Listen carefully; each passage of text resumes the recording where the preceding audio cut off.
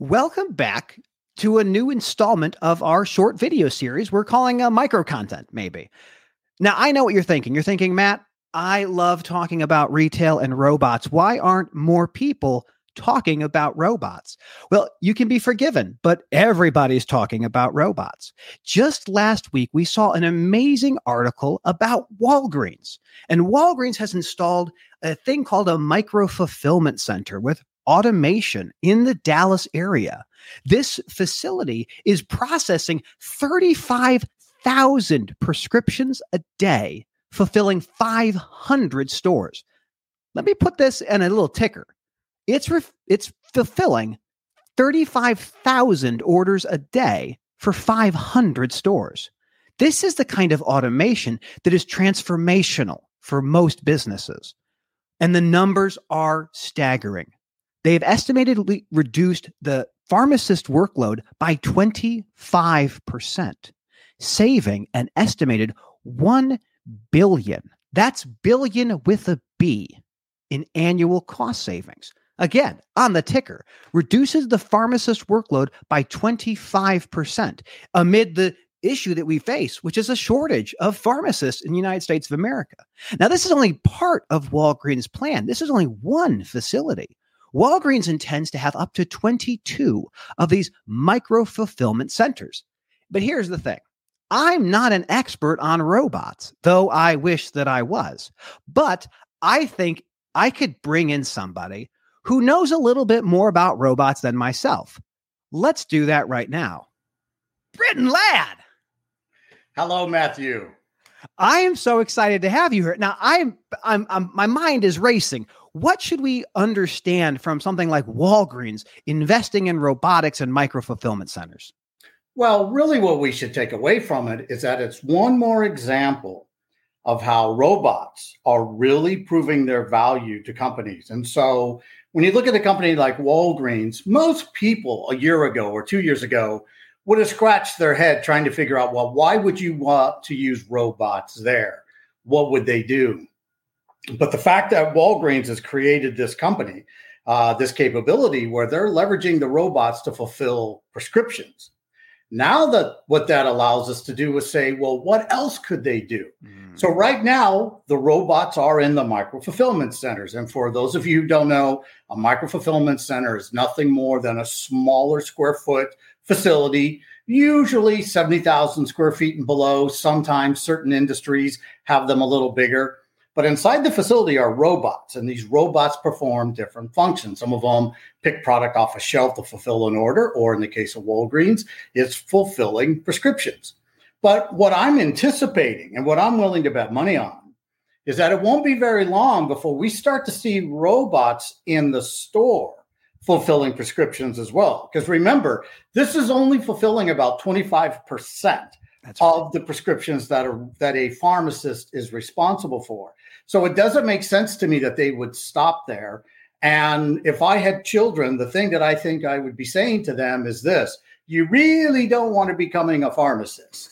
You don't want to go into that business because, frankly, I think the majority of them will be replaced in terms of fulfilling prescriptions. And what I also believe will happen then is that the pharmacists who do remain will begin to work with patients. But what's going to actually happen is they'll disappear too. And by 2030, I'm very confident in this, when we walk into a pharmacy, you're not going to have anyone there. It'll be a virtual pharmacist, someone who you basically pull up on a screen, on a kiosk, on your phone, and they're going to be talking to you. You're going to be leveraging some easy to use systems that you wrap around your arm, you put on your finger, and that's how they're going to give you like a little physical. So you need to be prepared that robots are going to become more prevalent. And the thing that I really want to caution is don't ever say, well, the industry I'm in could never be approached by robots or replaced by robots or impacted by robots. Yes, it can. What I love about this story is we hear the case of a shortage of pharmacists. In some cases, pharmacists are being paid sign-on bonuses of $75,000. And how do you reconcile this? Well, you either get more pharmacists or you start automating it. So as we look at automation, is this the time we look at this, say automation for micro fulfillment in this kind of use case is a nice to have, or is this table stakes? Is this survival for these entities to stay competitive by finding ways to automate processes they didn't think they could? Well, anytime that you have a company the size of Walgreens in the pharmaceutical industry, the pharmaceutical retail industry that does something like this, well, you can't be CVS or some other pharmacy and ignore it. That's right. So the entire industry now, I call this a Pearl Harbor moment. And what I mean by that is when somebody does something really big and shocking like this, it basically stuns the industry for a little bit. And then the industry has to get their act together and say, well, now we need to do something. And so that's what I'm anticipating is going to happen. But I also won't be surprised. I've written about this several times. The thing that I won't be surprised is that maybe a company like CVS says, time out. Why do we want to copy what Walgreens is doing? How about we do this? How about we sell the front end of all of our pharmacies, our retail stores? We sell the front end to Amazon or somebody else, Shopify, doesn't matter who it is. We let them run all retail, and we just focus on the actual pharmacy portion and the clinic portion of our business. Yes, we're going to invest in robots, but now we no longer have any store labor costs because we're not running the front end of the store. We're only going to deal with the pharmacy. And we are going to leverage a way to have virtual pharmacists and not actual pharmacists in all of our stores. So that's something I think we should be prepared to see. But absolutely, the industry now understands they have to automate, just like we're seeing in retail, just like we're seeing in the grocery industry. These companies are all going to have to automate. And micro-fulfillment, as I've stated before, will be one of the fastest growing segments of logistics throughout the 2020s. I love the analogy of how you can take that micro fulfillment center that's fulfilling, let's say, 500 Walgreens stores and turn that into a place where another organization can come to the facility and pick up loads and then go deliver them to people's households. Like, this is the stepping stone to automate the entire process to eventually where you don't have to leave your house. It just comes to you. And it's happening now with some levels of things coming to your house through whether it's a delivery folks like Amazon or FedEx or UPS or USPS. But imagine the drones. Like this thing allows so much removal of excess waste, and it creates such an efficient market that I don't know how people are going to adapt to this. This is going to be fascinating to see how Walgreens continues to push this, and if the other pharmacies are going to be mirroring this, or Walmart and their own pharmacies finding ways to automate. Where do you see automation in the next, let's say 3 to 5 years as we kind of game theory out what this looks like? Well, really what is going to happen is that gradually and then suddenly automation is going to be everywhere. Yeah. So we have Walgreens that is leveraging these micro fulfillment centers, but they've just scratched the surface. So we're going to start to see robotics, I should say, really start to become prevalent within the industry. No doubt about that. Then when we look at what Walmart did, Walmart acquired a company called Alert Innovation. They're going to start installing Alert Innovation micro-fulfillment centers in the majority of their stores. But then along with that, you're going to see Walmart, who's absolutely going to apply the same concept of the micro-fulfillment centers for pharmacy, digital pharmacy. We're going to see all of this literally over the next 2 to 5 years because the technology already exists to do this. And see, this is the thing I want to point out. It's not as if suddenly technology, was invented yesterday, and that's what gave Walgreens the ability to do this. This technology has actually been around for quite some time. Mm-hmm. But what Walgreens had to come to a decision on is this.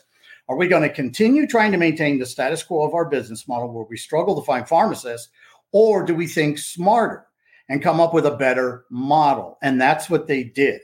And so now when you look at a company like Walmart, who's going to face the same problem, or a company like Target, especially Amazon, and I know for a fact that Amazon is actually building robots to have such such finger dexterity that they actually can pick up individual pills. See, that's something they're working on. The only reason why they're doing that is for pharmacies and some other things within a store that require that type of precision. So this is just a natural progression of business. That's and right. Now that it's here, gradually, all kinds of companies across all kinds of industries are going to say, we need to have a robot micro-fulfillment strategy. And then suddenly it's everywhere. And then it just becomes common practice. Now, I could talk about robots with you for the rest of the afternoon, but I know we have to be conscious of our new shorter kind of time scale. So let me ask you this. I read about Getir and a company called Gorillas. What's going on here? What's happening? Well, it's really interesting. I've been writing about the rapid grocery delivery industry for about 2 years. I'm a former advisor to the majority of the companies in this space. And I've also been writing a lot about Gorillas over the last year and Getir. And what I've written about is that Gorillas, who has raised billions of dollars, but who was burning, in some cases, $80 million a month while only generating around $2.1 million in sales. They pretty much have burned through the majority of their capital. I would imagine. And to make things worse for them, now all of the investors that they were turning to turned them down. And so the CEO of the company, Consumer, I admire him. I like him a lot. He's a real go-getter. And I credit him with really being the individual who created a new industry, rapid grocery delivery. But he spent a lot of time in New York City last year. And he went and visited all kinds of investors, and everyone turned him down. And so as we entered 2022, the writing was on the wall. And 6 months ago, I wrote a LinkedIn post where I said, Gorillas must secure a $250 million investment immediately, or they're going to go out of business. They were able to do that. Well, the money's gone. Now they needed to do something else. And that's why I also wrote 6 months ago that I said, more than likely, a company called Getir or Flink will be the one to acquire Gorillas. And if that doesn't happen, Gorillas will go out of business. And so Gorillas has been speaking to all kinds of companies out there. And sure enough, over the last couple of weeks, Getir and Gorillas have entered into serious talks. It appears that the deal will go through. And so what will happen is Getir will acquire Gorillas. But as I wrote today in a post, Getir cannot keep the Gorillas logo, because if I'm Getir and I acquire Gorillas, I'm competing against myself. That's right. Because they're going to be customers to say, I really love that Gorillas, and they're not going to realize it's owned by Getir. So Getir slowly but surely is going to have to kill the Gorillas brand, convert those customers to Getir. That doesn't mean Getir is out of the woods. Getir in 2021 was worth $12 billion. I believe by 2023 to mid 2024, if Getir doesn't find a way to enter into new industries and more profitable businesses, Getir could be worth only around $4 billion. So this might be something to help Getir, but this is not enough to keep Getir from having to really struggle in the coming months and coming years. Getir's going to have to do much more in order to survive as well. Oh, this is fascinating. And there's so much more I want to tease out of this, because we recently saw the Federal Trade Commission getting involved, talking about the gig economy companies and how they classify people from independent contractors versus employees, and how these business models rely to an extent, to a very strong extent, on the independent contractor model. But we have to keep the timeline here under 15. So Brittain, I am so grateful you had the opportunity to come in and talk to our audience today about robots and about micro-fulfillment centers. What do you think is the story we should be thinking about over the next week? Is it this Getir Gorillas deal, or is there other stories that you're tracking right now? No, I wouldn't really say it's the Getir story. I really think the big thing is going to be the earnings this week from so many different companies. The other thing is really going to be the economy. Is there going to be another rate increase sooner than people had anticipated? I think that's going to be there. And then the other story that I'd really be keeping an eye out on is what's happening with the discounts that we see in the retailers as we get closer to peak season in retail. Are we seeing fairly good discounts, or are the retailers immediately leading with 80% off, 90% off? Just get the stuff off the shelves. Just get it off the shelves. And if that's the case, then that's going to be an indication that these retailers are going to have a very bad Christmas. But so will the consumer, because the only inventory that's available is the inventory that apparently nobody wants. And so that's something that I'm really interested in. I'm going to keep a close eye on that as well. We'll keep our fingers crossed for all baby things being on sale. That's right. You need that. I need it. I need so much help. We're buying for two. It's absurd. Well, Brittain, thank you for joining us. As always, people can find you on LinkedIn. You can find you're writing all over the place. You're a great thought leader, and we'll have you back very soon. I'm going to hit the end broadcast button. Thank you again for joining us. Thank you. All right, so it's ending.